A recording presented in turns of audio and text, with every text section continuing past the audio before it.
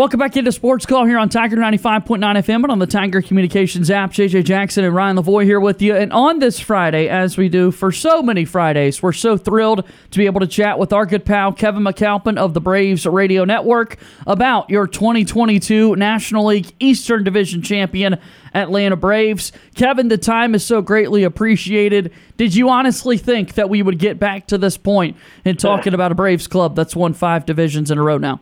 Yeah, it looked a little bleak. There's no doubt about it throughout the majority of this summer if they were going to just have enough time. That was the one thing, guys, I think you started looking at the calendar and going, I just don't know if there's enough days left in the year for them to be able to catch the Mets, who entering the month of September had such a favorable schedule. They had such an easy road, and they, had some teams play spoiler alert against them. They could not handle their business against the Cubs. They lost a couple of really awful games to the Nationals, the Pirates as well. So ultimately, the Braves capitalized, and they did exactly what they had to do last weekend. Coming in, the narrative was the Mets just need to win one. Well, they win none. Braves do sweep, and then, of course, we know they hold that all-important tiebreaker. So I didn't doubt that this was a team that was good enough to be a first-place ball club. I just didn't know if in that final month they would have enough days left to make up that ground, but they do, and here they are getting a couple of much-needed days off. One of the things that doesn't get enough attention, and it hardly ever does when things are going really well, it's only in the trying times that you make it more of a point. But, man, you look at September and the first few games here in October for that Braves bullpen. They're pitching their best at the right time of year, under 2 ERA for that bullpen. What can you say about the work of those guys? Yeah, they've been the unsung heroes, and it's hard to say that they're unsung heroes because of how important of a role they've served. But, I mean, between what Colin McHugh has given you and Dylan Lee finding himself in higher leverage late game situations, looking at Jackson Stevens being a guy that's sort of come out of nowhere. Jesse Chavez comes back. Tyler Matzik hasn't necessarily been the same Matzik that he was a year ago, but still a guy you can rely on. Minter's done it all year. Now you throw Iglesias in there with Jansen, who I know a lot of fans were, kind of clamoring for maybe they need to do something different in the ninth inning. But Snit did what Snit did last year, and he stuck with his closer through some times that maybe weren't as pretty as you would have hoped, and he's been rewarded for that loyalty. So, yeah, it's funny. We call the bullpen the unsung heroes, and I've said that a number of times here locally in Atlanta, but it's almost hard to believe they can still be unsung with the role that they had to serve for this team, especially over the last few weeks. And, Kevin, when you look at really the whole pitching staff, too, if you were going to go back at the starters and the way Charlie Morton pitched in the second half, obviously Spencer Strider being such a big surprise, Kyle Wright leading Major League Baseball in wins, of all these things, and obviously Max Fried doing his thing, of all these things, what are you most pleased with? What was maybe the biggest key throughout the season of the Braves pitching staff? Well, I think adding Spencer Strider really helped solidify things. You go back to May, where, early on in the season, April and May, you had some moving parts. You tried out Muller. That didn't work. Elder got a few starts. That didn't work. He went back down. Enoa didn't pan out. And Ian Anderson, let's not forget, guys, Ian Anderson, who's been a guy who's been so pivotal for you in the postseason the last couple of years, really wasn't a part of this thing. He just couldn't ever get it going. And even at AAA, his numbers weren't great. He scuffled down there. And, I think that you saw just a season where, he kind of showed that he's still not a finished product. So ultimately, the pitching staff, once you got Spencer Strider in there, really helped stabilize things. And obviously, the question all summer was, is there going to be an innings limit, or how are they going to protect him, or, make sure they don't overdo it? And all he did was go to the post every 5 days for you. So you can't say enough good things about the job Strider did for you. And now you just keep your fingers crossed that he is able to go for the division series. That will be huge to get that arm back. But I do think, Max is Max. He keeps on just doing it every 5 days for you, year in and year out.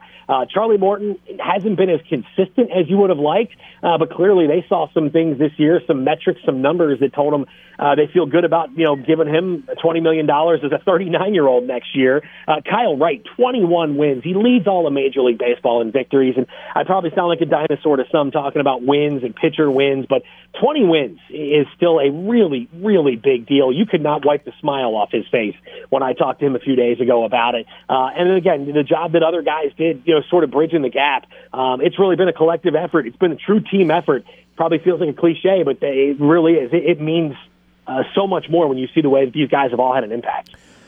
And Kevin, want to look at the lineup for just a second, or in particular the Mets series, before we start talking about the postseason roster and what lies ahead, because we talked about that Matt Olson was having arguably the worst month of his career, and he goes and he hits 3 home runs in that Mets series, as well as Dansby Swanson, and just the timeliness of this team. I don't know if there's a real question here, but it just seemed like they at the right time, for whatever reason, guys that were on this team last year that know what it's like to play in big games, and guys that were not on this team, they came together in the most important series of the year. Yeah, they did. There's no question. And look, that's sort of been the MO of this team the last few years, is really step up when it matters the most. When they need to get victories, they find a way to get that job done. And look, I'll say this about Matt Olson. First year with a new team, switching coasts. He's got a lot more family in the building. He's playing for his hometown team, and he's taking over for Freddie Freeman. There's a lot going on there when you start talking about year one for a guy on a new team who, oh, by the way, got the largest contract in franchise history, only to be, surpassed by Austin Riley a few months later. But, look, give me 30 and 100 from Matt Olson every year, and I will be just fine with those kinds of numbers.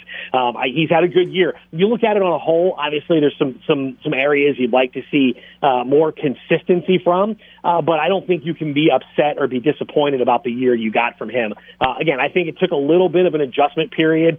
The one thing I'll say about Matt is I don't think his defense was as good as it can be. I think you're going to see a much better defensive first baseman moving forward. Again, I think you've only scratched the surface of what you're going to get from this guy. So again, if 30 and 100 is your first way to ingrain yourself in a new fan base, I think it can only go up from there. Kevin McAlpin of the Braves Radio Network joining us here on Sports Call. Atlanta will play in the playoffs, awaiting some wild card weekend festivities, and then they'll get at it in the division series next week. So talking about this club jumping into the postseason, the health is a big factor of everybody. We know Ronald Acuna Jr. missing the postseason a year ago. This year, it's Ozzie Albies and Spencer Strider that so many people have their eyes on. What is your gut telling you? What are the reports out there on whether or not these two players will be available, Kevin? I think Strider will be for the division series. I don't think Ozzie will be. I think it's going to take a long run to get Ozzie back in there. He still has the cast on. Now, I know he's been doing baseball activities and taking some ground balls with Wash, but he's still, not throwing, obviously, with that cast on his right wrist area. So I think I'm a lot more optimistic about Strider than I am about Ozzie. And again, hopefully it would be a case where they do advance and you could get Ozzie back in there. But I'll say this. Tip of the cap to Orlando Arcia. Job well done by this guy who has just stepped in, and as Smith calls him, and I love the way he described it, he said Orlando's a dude. I mean, that's just the best way to describe a guy. He's just a dude, and he comes in and he's had huge hits, bottom of the lineup, plays really good defense. Not a knock on Vaughn Grissom because he had some big moments as well, but I think you ride that hot hand. It's funny, I got a text from a former Braves player who I will remain nameless, but he's one that you're all very well familiar with who played this game for a very long time. And it was on the series when the Braves were in D.C. last week, and he said, any reason why Grissom's not playing? And I said, well, Arcia is homered in 3 straight games in D.C. And then about 15 minutes later, I had to text this player back and say, update, Arcia has now homered in 4 straight games in D.C. And then the very next night I had to say, well, there's number 5. And his response was, well, there you go. That answers that. So I think it's just a matter of riding the hot hand. But, yeah, I'm a lot more optimistic about Strider than Ozzie. And, again, hopefully it is a situation where you can plug a healthy body with fresh legs into the LCS roster. That would be huge for this team if that was the case for Ozzie. So with those couple of injuries and knowing that Ozzie will probably not be ready for the NLDS, what are the roster decisions that the Braves have to make? Is a guy like Marcell Ozuna safe? What kind of pitching dilemma might they have at the end of the rotation? If Strider can't go, what goes into the postseason roster decisions? Yeah, well, I think Marcell did enough this month to earn a spot on the team. Look, you're not going to use him a whole lot probably, but having that bat off the bench is huge. So I think that this was probably a month where he needed to prove himself a little bit, which is weird to say for a guy who's been around as long as Marcell has. But obviously, I think, he had a decent September, much better September than he's had, most of this year. So I think he did enough. As far as the decisions to make, I think it'll come down to, okay, what are you doing as far as maybe a backup infielder / backup outfielder? Ozuna would be an emergency situation if something happened and you needed to run him out there in the outfield. But I think that if he does appear, it'll be coming off the bench. I think it really comes down to a couple of spots in the pen. I don't expect any real surprises, guys. Your everyday lineup is set. You've got your guys coming off the bench where it would probably be a combination of Grissom and whoever's not catching that night's probably DHing.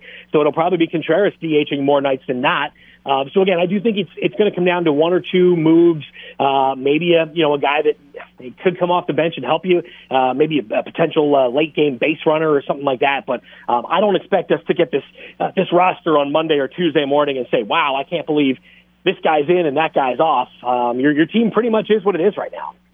Kevin McAlpin here with us on the program today ahead of the Braves' postseason run. Ronald Acuna Jr. will get to play for Atlanta this time around. What does he mean to this club? And obviously a year that the numbers weren't necessarily eye-popping in terms of the home run production and that sort of thing, but his health and his status going into the postseason and what it can all mean.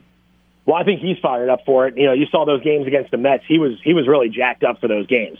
Look, he missed it last year. He had to sit around and watch his team win a World Series without him. That's tough. That's really, really hard to do. So if anybody is itching to get out there, it's Ronald. And I'm just going to tell you right now, I don't know who they're playing. I don't care who they're playing. I think Ronald's going to have himself a really, really big division series. I think he's just so amped up to be out there. And I think he's feeling good, too. That's the big thing. That leg was just kind of, it was just lingering all summer where it just wasn't getting a whole lot worse, but I don't think it was getting a whole lot better. And look, 4 months off will do him wonders going into next season, and we hope that it is maybe closer to 3.5 months than the 4-month end of things by the time that this postseason run ends. But ultimately, he's a guy that can change the game with one swing. He's a threat to have at the top of your lineup. He's a guy that, obviously if you're an opposing starting pitcher, you can't just try to, get ahead with strike one to start a game or you're down 1-0 before you blink. So having him in right field has made you a much better defensive ball club. There's no denying that. Between him and Harris and, whether it's Rosario or Grossman or,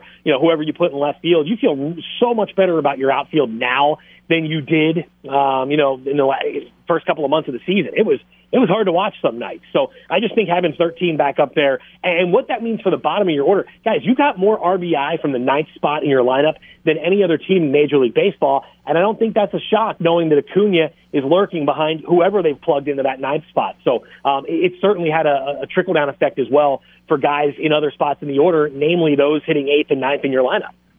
Dansby Swanson ready to roll for another postseason. Obviously, the contract is looming. Career-high 96 runs driven in this year. Swanson at shortstop. What is the postseason forecast for him, Kevin?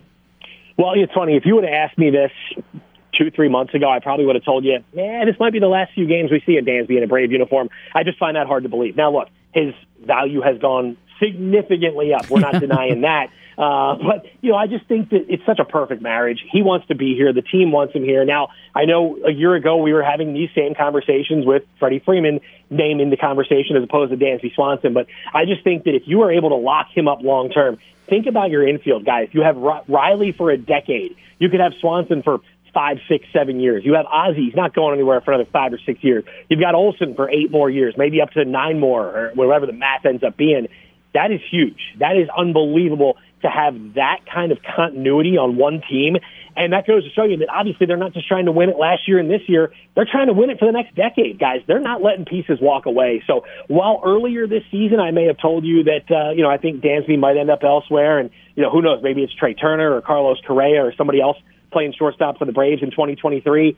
I just don't feel like that's the case anymore. I think they'll find a way to get it done. Probably doesn't happen until after the season, and obviously, if he hits free agency, anything can happen. We know that, but I just find it hard to believe he'll be playing anywhere other than here. Excited to see him wearing that Braves uniform for this postseason run. And then last player to touch on here, Michael Harris II, as you mentioned, the rookie that gets to play in the postseason for the first time in his career. What a sensational season he had.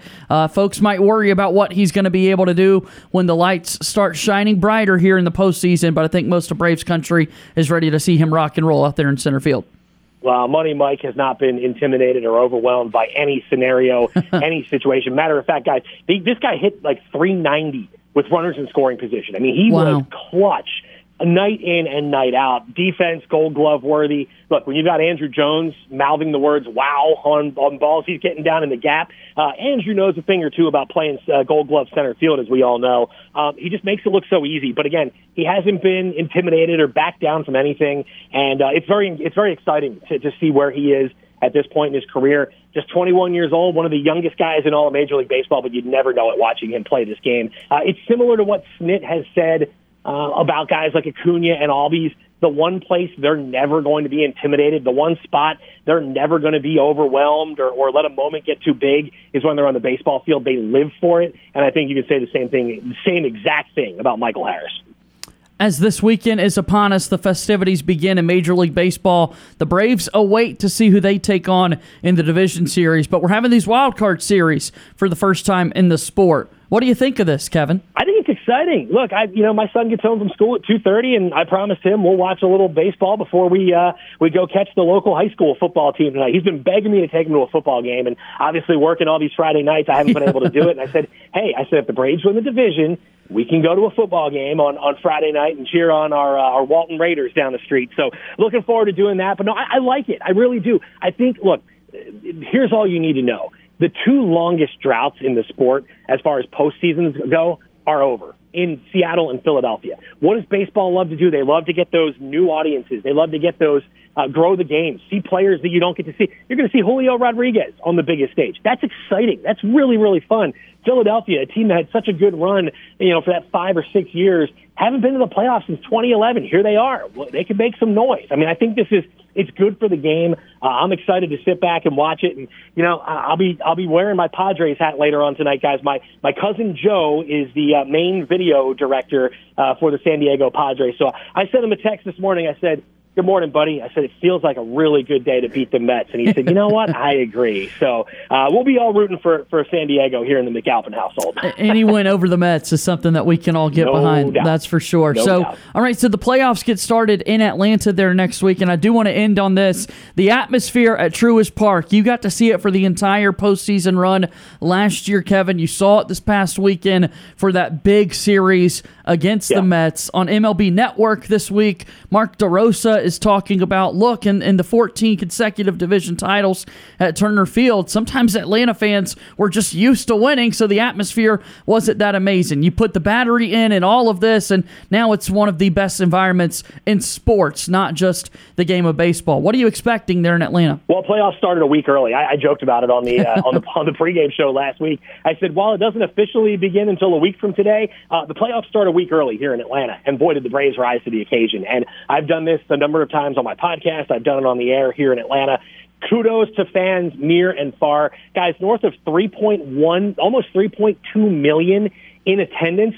And Wow. Think about what the fan support has meant to this team on the field. Of course, they feed off the energy. They feed off the atmosphere. I've had so many guys tell me that this is just one of the great environments to play in, but also the ability of the front office to take that money and put it back, reinvest it in the team, and continue putting a winning product on the field that will have this kind of atmosphere for years to come. I've said it before, and I'll say it again. Braves fans, for those folks listening in your area that have made the trek out here, kudos to all of you, because, again, it's been amazing. Even early on when they weren't playing great baseball, it was full houses. I had Austin Riley tell me that it was Colin McHugh who actually said it. He told me, he said, look, we had a Wednesday day game against the Pirates in July, and it was sold out. He goes, I'm from around here, and I've never heard of that happening. So, again, the support that the fans have given this team has meant so much to them, and it's going to be rocking, no doubt, no matter what time. I know a lot of folks are saying, well, maybe they'll get one of those earlier games on Tuesday. I don't care. They can play it at 3 o'clock in the morning. Truist Park will be rocking. So